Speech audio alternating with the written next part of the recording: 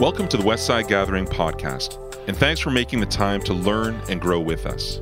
Here, you'll find teaching from our live Sunday gatherings. After the message, we'll say a little more about our church and how you can connect. But for now, let's jump right in. Let's jump in. Let's start this morning's talk. We're in a series, and I want to ask you this question. There's a famous singer, and he had a famous song in the previous century, and who can finish the line with me?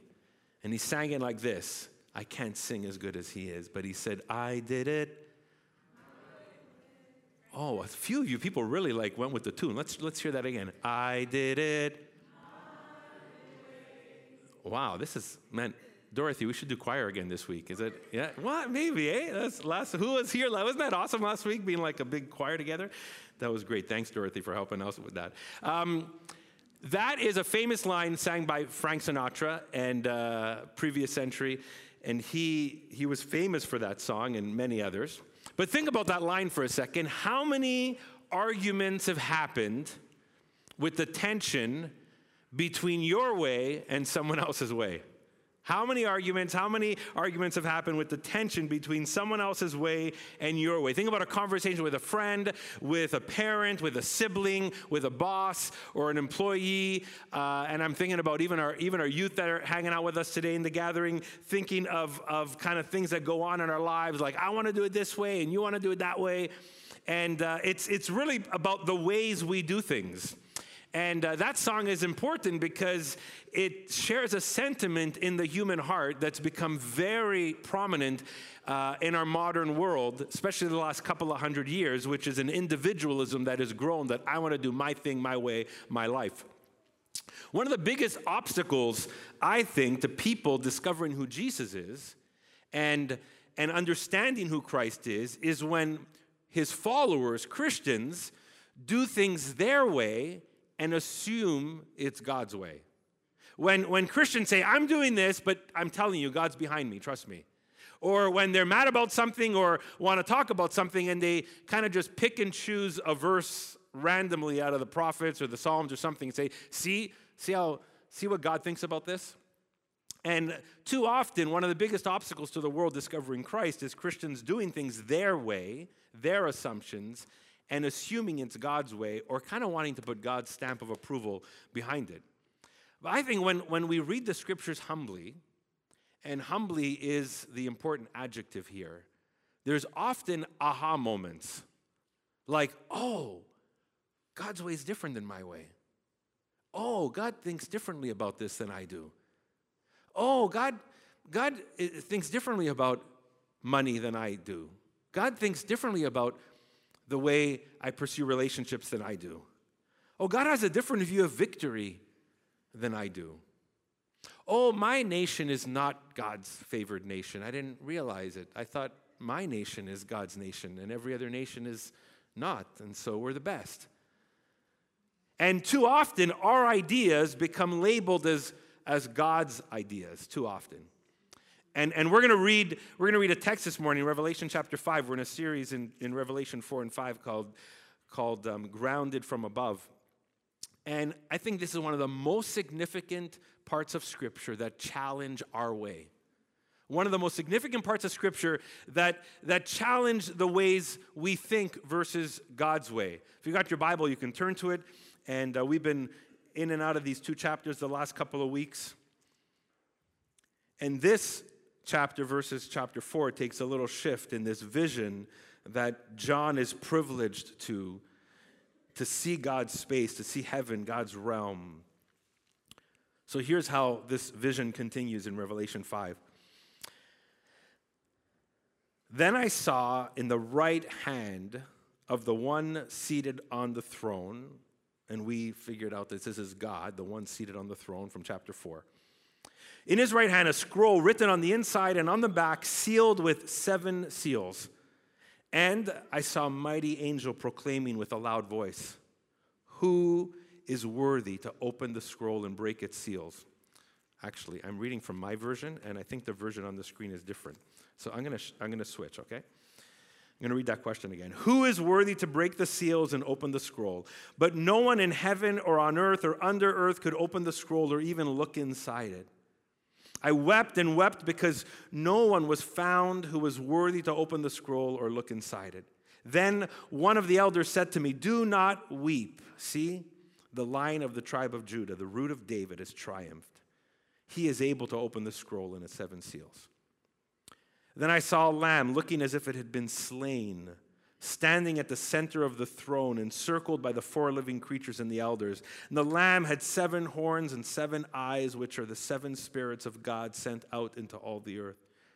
And he went and took the scroll from the right hand of him who sat on the throne. And when he had taken it, the 4 living creatures and the 24 elders fell down before the Lamb, and each one had a harp, and they were holding golden bowls of incense, which are the prayers of God's people.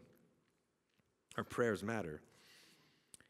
And they sang a new song, saying, "You are worthy to take the scroll and to open its seals, because you were slain. And with your blood you purchased for God persons from every tribe and language and people and nation. You have made them to be a kingdom and priests to serve our God, and they will reign on earth." And then I looked, and the voice of many angels, numbering thousands upon thousands, 10,000 times 10,000, they circled the throne and the living creatures and the elders, and in a loud voice they were saying, "Worthy is the Lamb who was slain to receive power and wealth and wisdom and strength and honor and glory and praise." And then I heard every creature in heaven and on earth and under the earth and on the sea, and all that is in them, saying, "To him who sits on the throne and to the Lamb be praise and honor and glory and power forever and ever." The 4 living creatures said, "Amen." And the elders fell down and worshiped. Did we have the right version on the screen I was reading? Hope so. Did it? Was it? No? Oh. Maybe. No? Ish? Just blame the Greek. I'm just joking. I you know what? Let me. Then maybe my version up here was right, and I should have read it. Anyways, I'll stick with it. See what happens. Don't worry. One word won't throw us off. Promise. So I love this chapter. This chapter is so significant. It's like a portal to read the rest of the New Testament, the rest of Revelation, possibly even the whole Bible. I think it's a New Testament summary of what the church believed about Jesus and the gospel. This chapter helped the church, led the church, helped them understand why we worship Christ.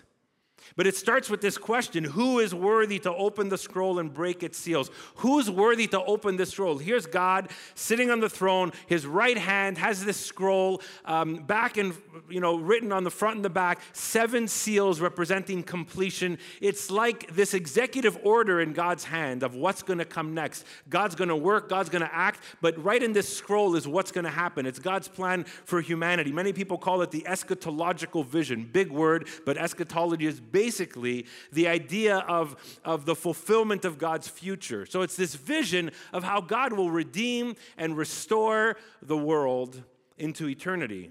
It's God's goal for humanity and for creation, for you and me. But there's a problem, because the scroll is closed. And if the scroll is closed, then it can't be executed. It can't be laid out. And so it's closed. The message is hidden. The plans are unseen. And how will God get this thing going? How will this plan unfold? It must be opened. But no one can open it. No one's worthy to touch this. No one's worthy to grab it. And so John weeps. It's a tragic moment. John represents himself. He represents the early church. He represents you and me. He represents all of humanity, representing this wondering, how will God make things right? How will God execute justice? How will God bring his plan about? And John weeps, representing all of us, because if we stay stuck in brokenness, if we stay stuck in sin, if the world stays stuck in injustice and unrighteousness, and how will God make things right? And why is no one worthy to open this scroll? And then he hears one of the elders of the 24 elders in that scene tell John, don't weep. Someone's worthy. He's the Lion of the tribe of Judah. He's the Root of David. It's the identity of God's Messiah, rooted deeply in the whole story of Scripture, in the story of Israel. The identity of God's Messiah, the Lion of Judah, one of the tribes of Israel, who later from that tribe, King David became king and one of Israel's most famous kings. And out of that line continues to Jesus Christ's birth. In a sense, the Lion of Judah will rule like a lion. He'll be royal like King David. He'll have this royal rule and power. He's worthy to grab this scroll. And in fact, he will go and take the scroll out of God's hands. Now, just for a second, this is so important because this is a thread throughout all of Scripture. You and I, as humans, we are image bearers of God, but we're a cracked image of God. God created men and women in his image, but his image in us is cracked. It's broken because of sin. So humanity is broken. And we know this. The relationships we long to have with God, with each other, with the world, often feel broken. And God wanted to change that, wanted to show the world who he was. And so he chooses someone named Abraham, and Abraham has Isaac, and Isaac has Jacob, and Jacob has these 12 sons, and those 12 sons become the tribe of Israel, and the tribes of Israel. And God, through this nation, wants to show the world who he is. One of the problems with Israel is they're human too, and they make mistakes, and they are broken. And so we have broken humanity and broken Israel. And Jesus shows up as the true human and the true Israelite. Jesus shows up as the only one who can restore a broken humanity and restore a broken and failed vocation by Israel. And I just want to say this because this is so important, how we tie in Revelation 5 to the rest of the Scriptures. What John sees next is completely challenges his expectations.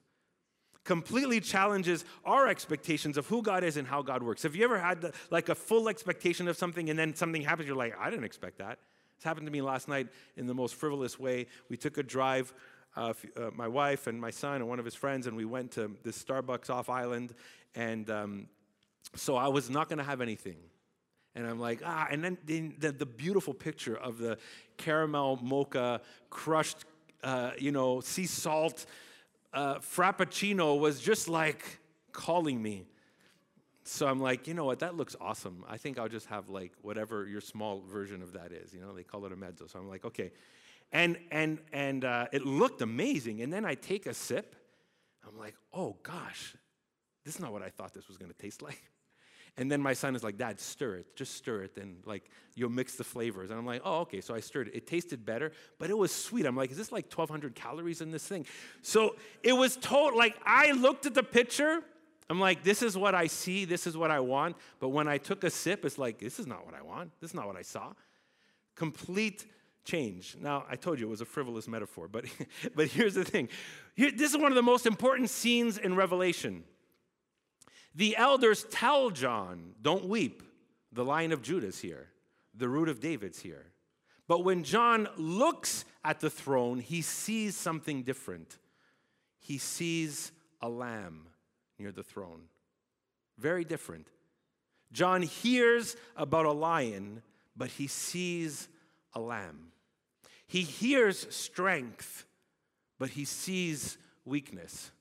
He hears about, this lion is worthy to open the scroll. But then when he looks, he sees a lamb. Verse 6, then I saw a lamb looking as if it had been slain. The word for that is slaughtered. Standing at the center of the throne. Slain, slaughtered, past tense. This has already happened. And in this moment, we see an image of the crucified Christ reflected in God's space. In heaven. It's like the focal point of this scene is the crucified Jesus. The one worthy to take the scroll is the one who died, is the one who was slain, is the one who died under Rome's oppression, is the one who took on the sin and violence of the world. Protestants and evangelicals particularly often scoff at a crucifix. They see a crucifix, they're like, oh no, Jesus is off the cross. And it's true. He is. He resurrected. It happened. But it's fascinating that in the middle of this heavenly scene, we see a lamb that was slain. It's like this image is the image that John needs to see.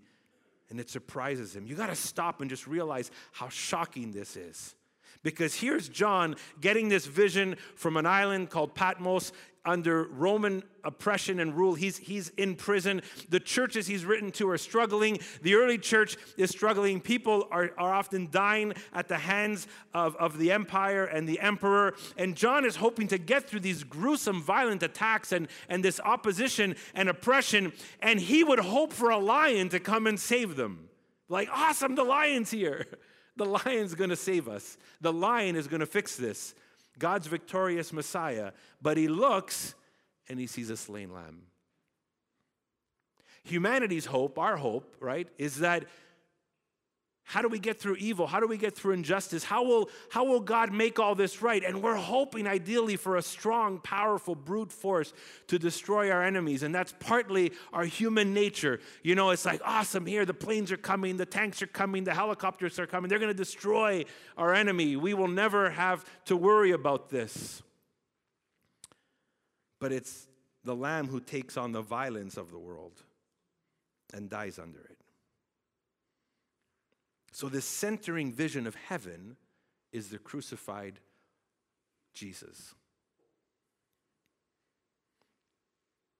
A Canadian author, Joseph Mangini, says it's the most decisive moment in all of Scripture. It reflects the gospel, it reflects the message of the New Testament, it reflects the truest part of who God is and how God works. This is so important for us. I wrote this on the screen. The Lamb becomes the lens to understand God's nature and God's ways. The Lamb becomes the lens to understand God's nature and God's ways. When we ask the question, who is God? This scene gives us God's identity revealed in Jesus. When we just wonder, who is God? What is God like? We see his identity revealed in Jesus. We can go three ways with this vision. We can say Jesus is a lamb, but he takes on the nature of a lion to defeat the enemies. We can say Jesus is a lion, and then he denies the power of a lion to take on the way of love.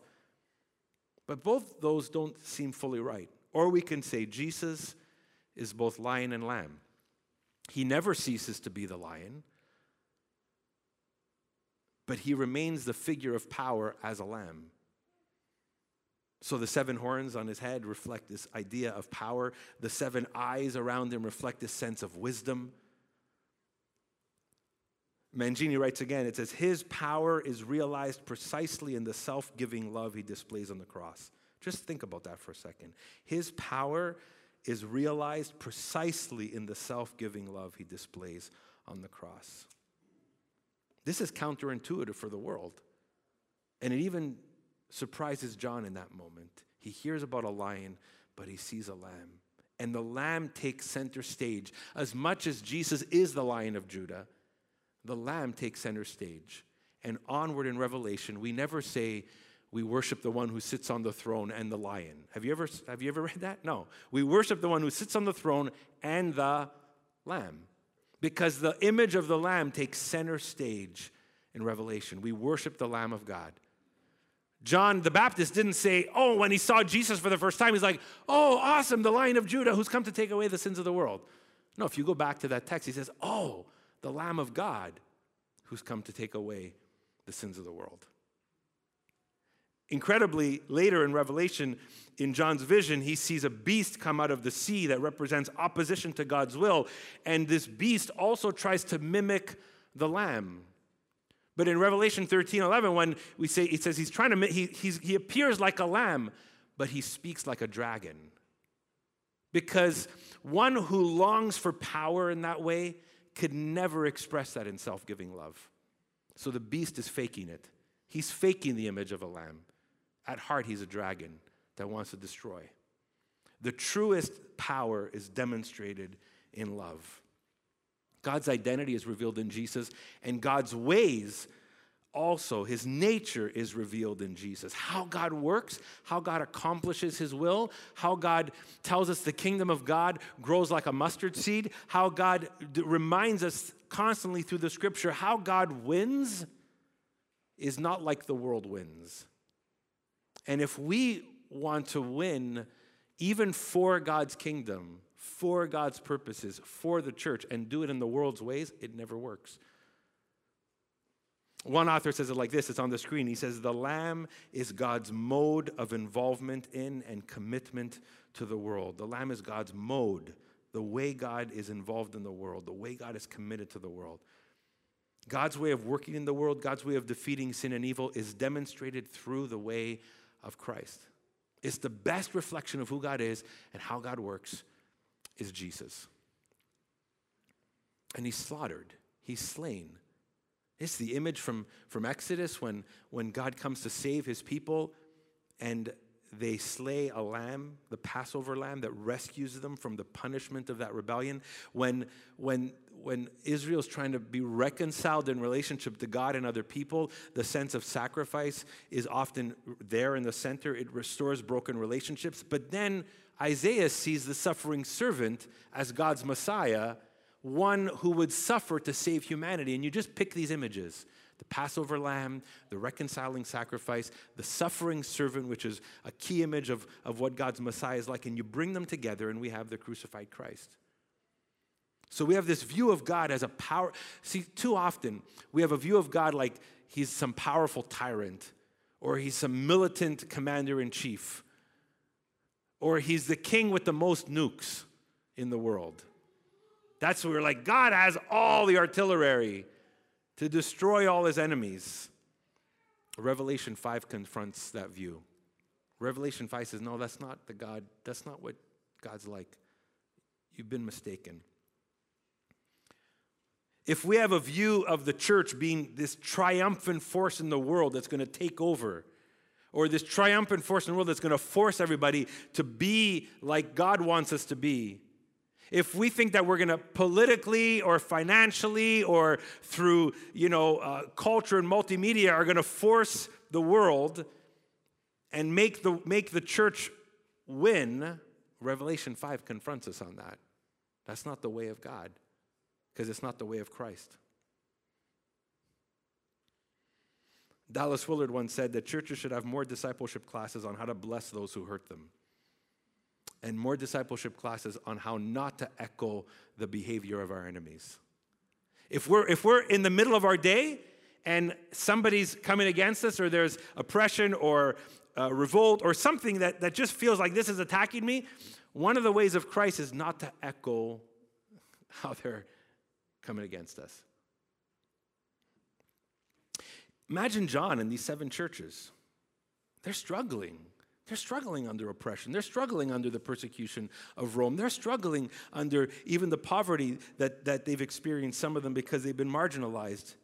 And if they had any sense of how they could overcome Rome and this persecution from secular and religious groups by beating them, by destroying their enemies, this vision confronts them.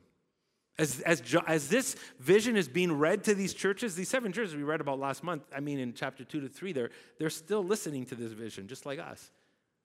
And if they have this thought like, oh, God's going to destroy everybody because he loves us, Revelation 5 changes that, confronts them. And if we forget this theme in this text, that helps us see what the whole New Testament is about. I like what Michael Gorman says. He says, we're doomed to success in the wrong way. We're doomed to success with a defeat, dangerously far from God's way. Let me ask you a question. What's worse than failing at something? What's worse than failing at something? Maybe not doing it, but I would add this: success in the wrong things. What's worse than failing is being successful in the wrong thing. Isn't it true? And so if your success at work is going to destroy your colleague, maybe success in that moment is not the best thing. If your success is going to destroy a relationship, if your success is going to disconnect you from your family or your son or your daughter, what's worse than failing? Succeeding at the wrong things.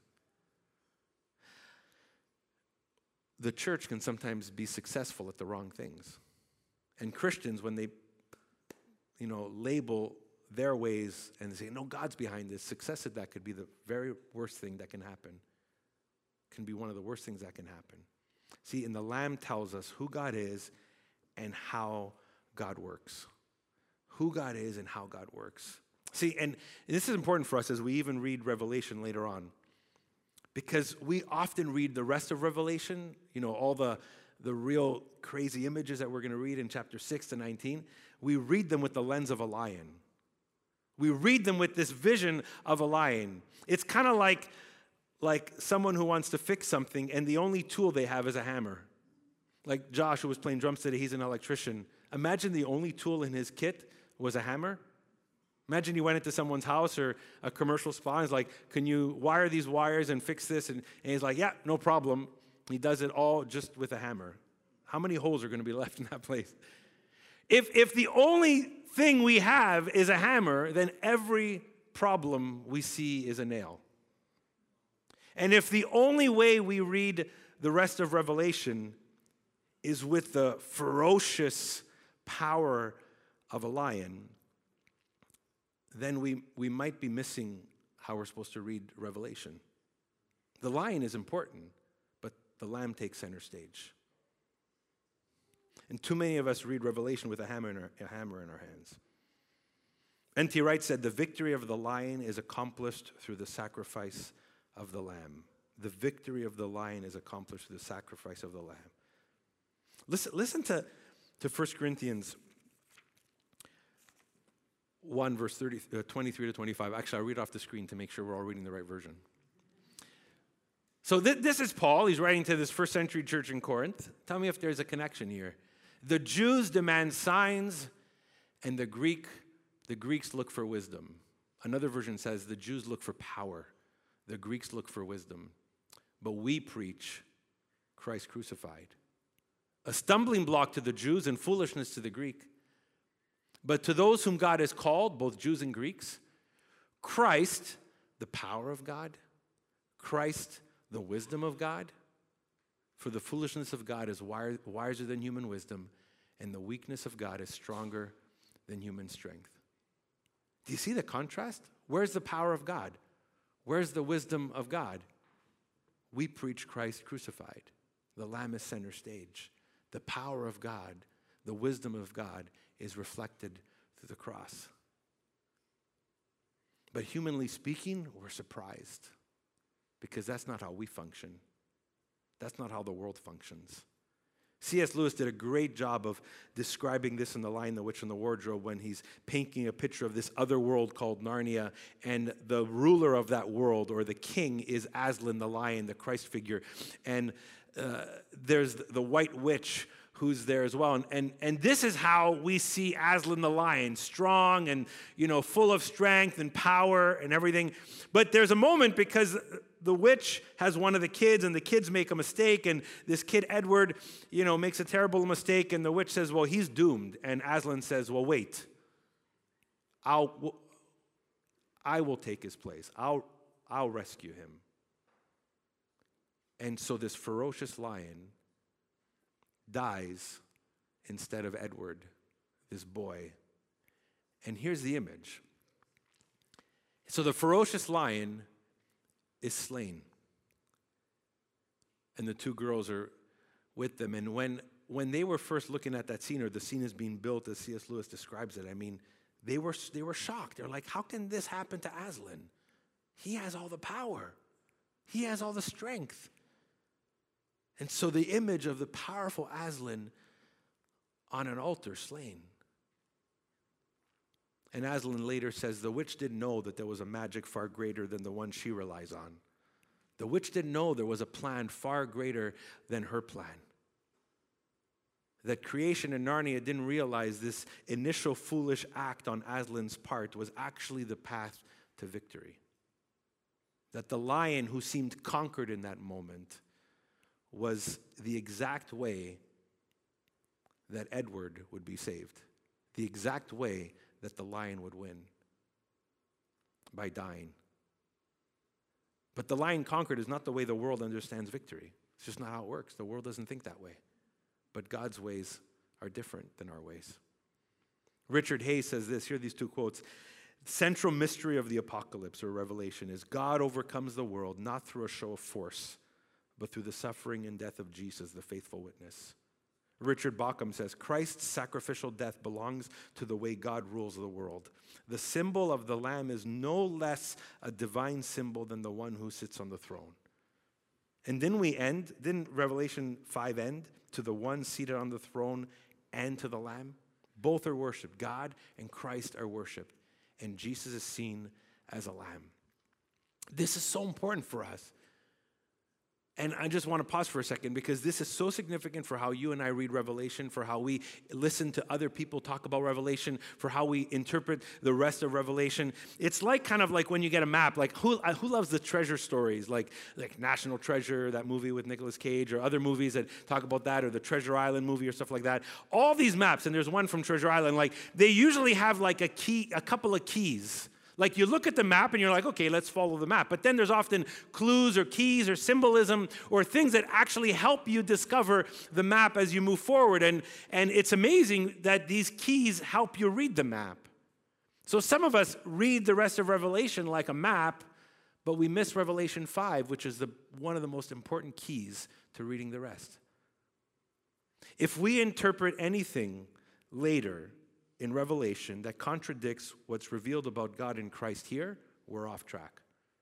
It's a simple thing. If you're reading Revelation 6 or 12 or 18 or 19 and you're interpreting it in a way that goes off of Revelation 5, you've missed the key. The key's there. That's really important. And so this leads to this final thing, and we're going to end with this, is God's future is accomplished through God's ways. God's future is not accomplished through your ways. God's future is not accomplished through the kings of the earth ways. God's future is accomplished in his way. And somehow the crucifixion of Christ stands in time as a moment that is not just something that happened and then we revert to a different kind of way. That is the plan. That was the plan. That is the victory right there. And when it says that Jesus conquered, when it says that Jesus was the faithful witness, it means he was faithful to the task at the cross. He's not waiting for another task. He's faithful to the task at the cross.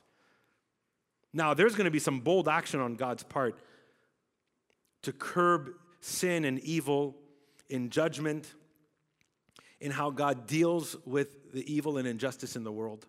We're going to read that. But ultimately, we got to see that God's ways pass through the cross. God's ways pass through the cross. So here's my question as we end today. I'm going to invite the team to come up to help us respond to this. Simple question. Whose way are you grounded on? Whose way are you grounded on? Your way or God's way? Some way that's maybe been popular or seated.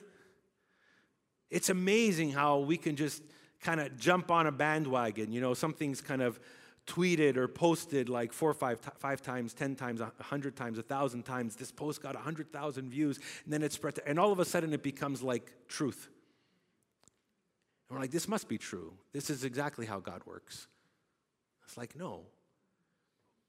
Whose way are you grounded on? Your way or God's way? Think about that.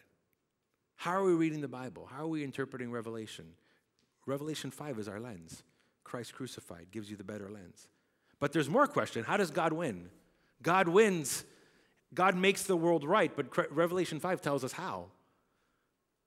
How do we follow Jesus in today's world? Revelation 5 helps us understand how we follow Jesus in today's world. We don't just do it our way or the world's way, because sometimes the very things we succeed in are the wrong things to be successful in. And we think we're doing right. We think we're succeeding, but we're just succeeding in a way where kind of the goal that we've created has been so mixed and matched by this idea and that cultural narrative and this thought and this person and this political influence and this person in media that our goal is so mixed we don't even know how to detach it. How do we follow Jesus in the world today? We follow Jesus in the way that God leads us. The crucified Christ shows us the way. How do we influence the world today? God's way shows us that, and how we see it in Revelation 5, is we don't influence the world today and try and win the world over in the ways that the world wins the world over. This is important because whatever you win people with is what you win people to. If you win people with, the money and the power and the victory kind of idea, if you win people with that, if you win people over with a promise for prosperity or a promise for this, well, that's what you've won them to. And then they struggle to follow Christ because there's always a tension in the way of Christ and the way of the world. And it's like, oh, sorry, we use the way of the world to win you to the way of Christ. That's why you're really struggling with this tension every day. How do we influence the world? Revelation 5 gives us a better way. And here's the beautiful thing. This is how God saved you and me. This is how God rescued us. You and I are not rescued from our sin because God went and used the early church to topple the oppressors. You and I we have not discovered who Jesus is or experienced his forgiveness. Because God ended up destroying the enemies in the world. Jesus took on, absorbed, embraced, experienced the violence of this world. The sin of this world. Took it on. That's why we can know Jesus. That's why we can experience forgiveness. That's why we can find freedom. Because the way of God is different. And so none of us following Jesus have come to Christ in our way. It's only through Christ's way. That's the way to freedom, the way to healing, the way to hope, the way to God's future. And this is how God saved you and me. This is what we celebrate. Let's take a moment and just bring this to the Lord. And maybe some of you here, maybe you're following online. You want to embrace Christ. You want to follow Christ. You want you want God to lead your life and guide your life. And this is the invitation, why we come to the cross and through the cross to be in relationship with God. It's been his way all along. So I invite you to come, and as you take that step, if that's where you're at this morning, just to bring your full self towards him. And the beauty of it is when we bring our full self, even all the rebellion and ugliness and sin and detours of our life, because of the way that God has done this, he doesn't allow that shame to rest on us, but he removes it because of the way Christ won this victory. Christ took that on at the cross and died with it. So you and I can be free of that. Then I invite you to place your trust in the Christ who lived, who died, who was buried and resurrected, to find full healing and hope and relationship with God. God, we just come to you right now and we thank you. We thank you. I know many of us here in this room and watching online know you deeply. And that has been made possible because your ways are right. Because your way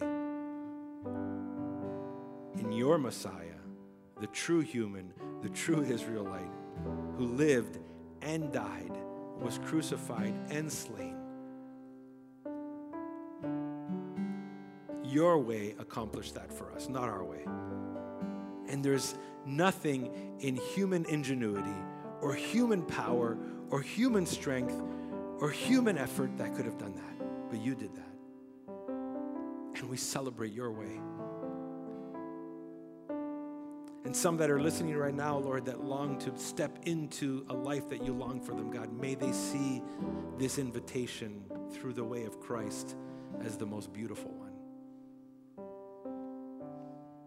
And then, God, may we, as followers of Jesus, live out the way of Christ. God, as early as this afternoon or tomorrow morning, we are going to be bombarded we know, with invitations to execute things in our way, in the ways of our world. We're going to be drawn into a movement or an idea or an ideology that is going to tell us that we could win in this way. We could win in that way. We could find hope in this way. We're going to beat the enemy in this way. But God, may we be reminded that the Lamb is the lens to understanding who you are and how you work. And may we embrace that in our day, every day. Amen. Thanks for listening. We hope this message helps guide you on your spiritual journey of discovering the life and message of Jesus. We update this podcast weekly, so why not hit subscribe and journey with us? Who are we? Westside Gathering is a local church in the West Island of Montreal. We're a simple community of faith where we want you to feel welcome, even if you're not into church or religion.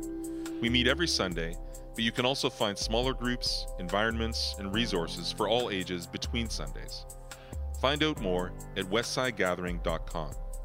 You can also find us on Facebook, Instagram, and Vimeo. We'd love to hear from you. Ask a question, ask for help, or let us know how we can pray for you.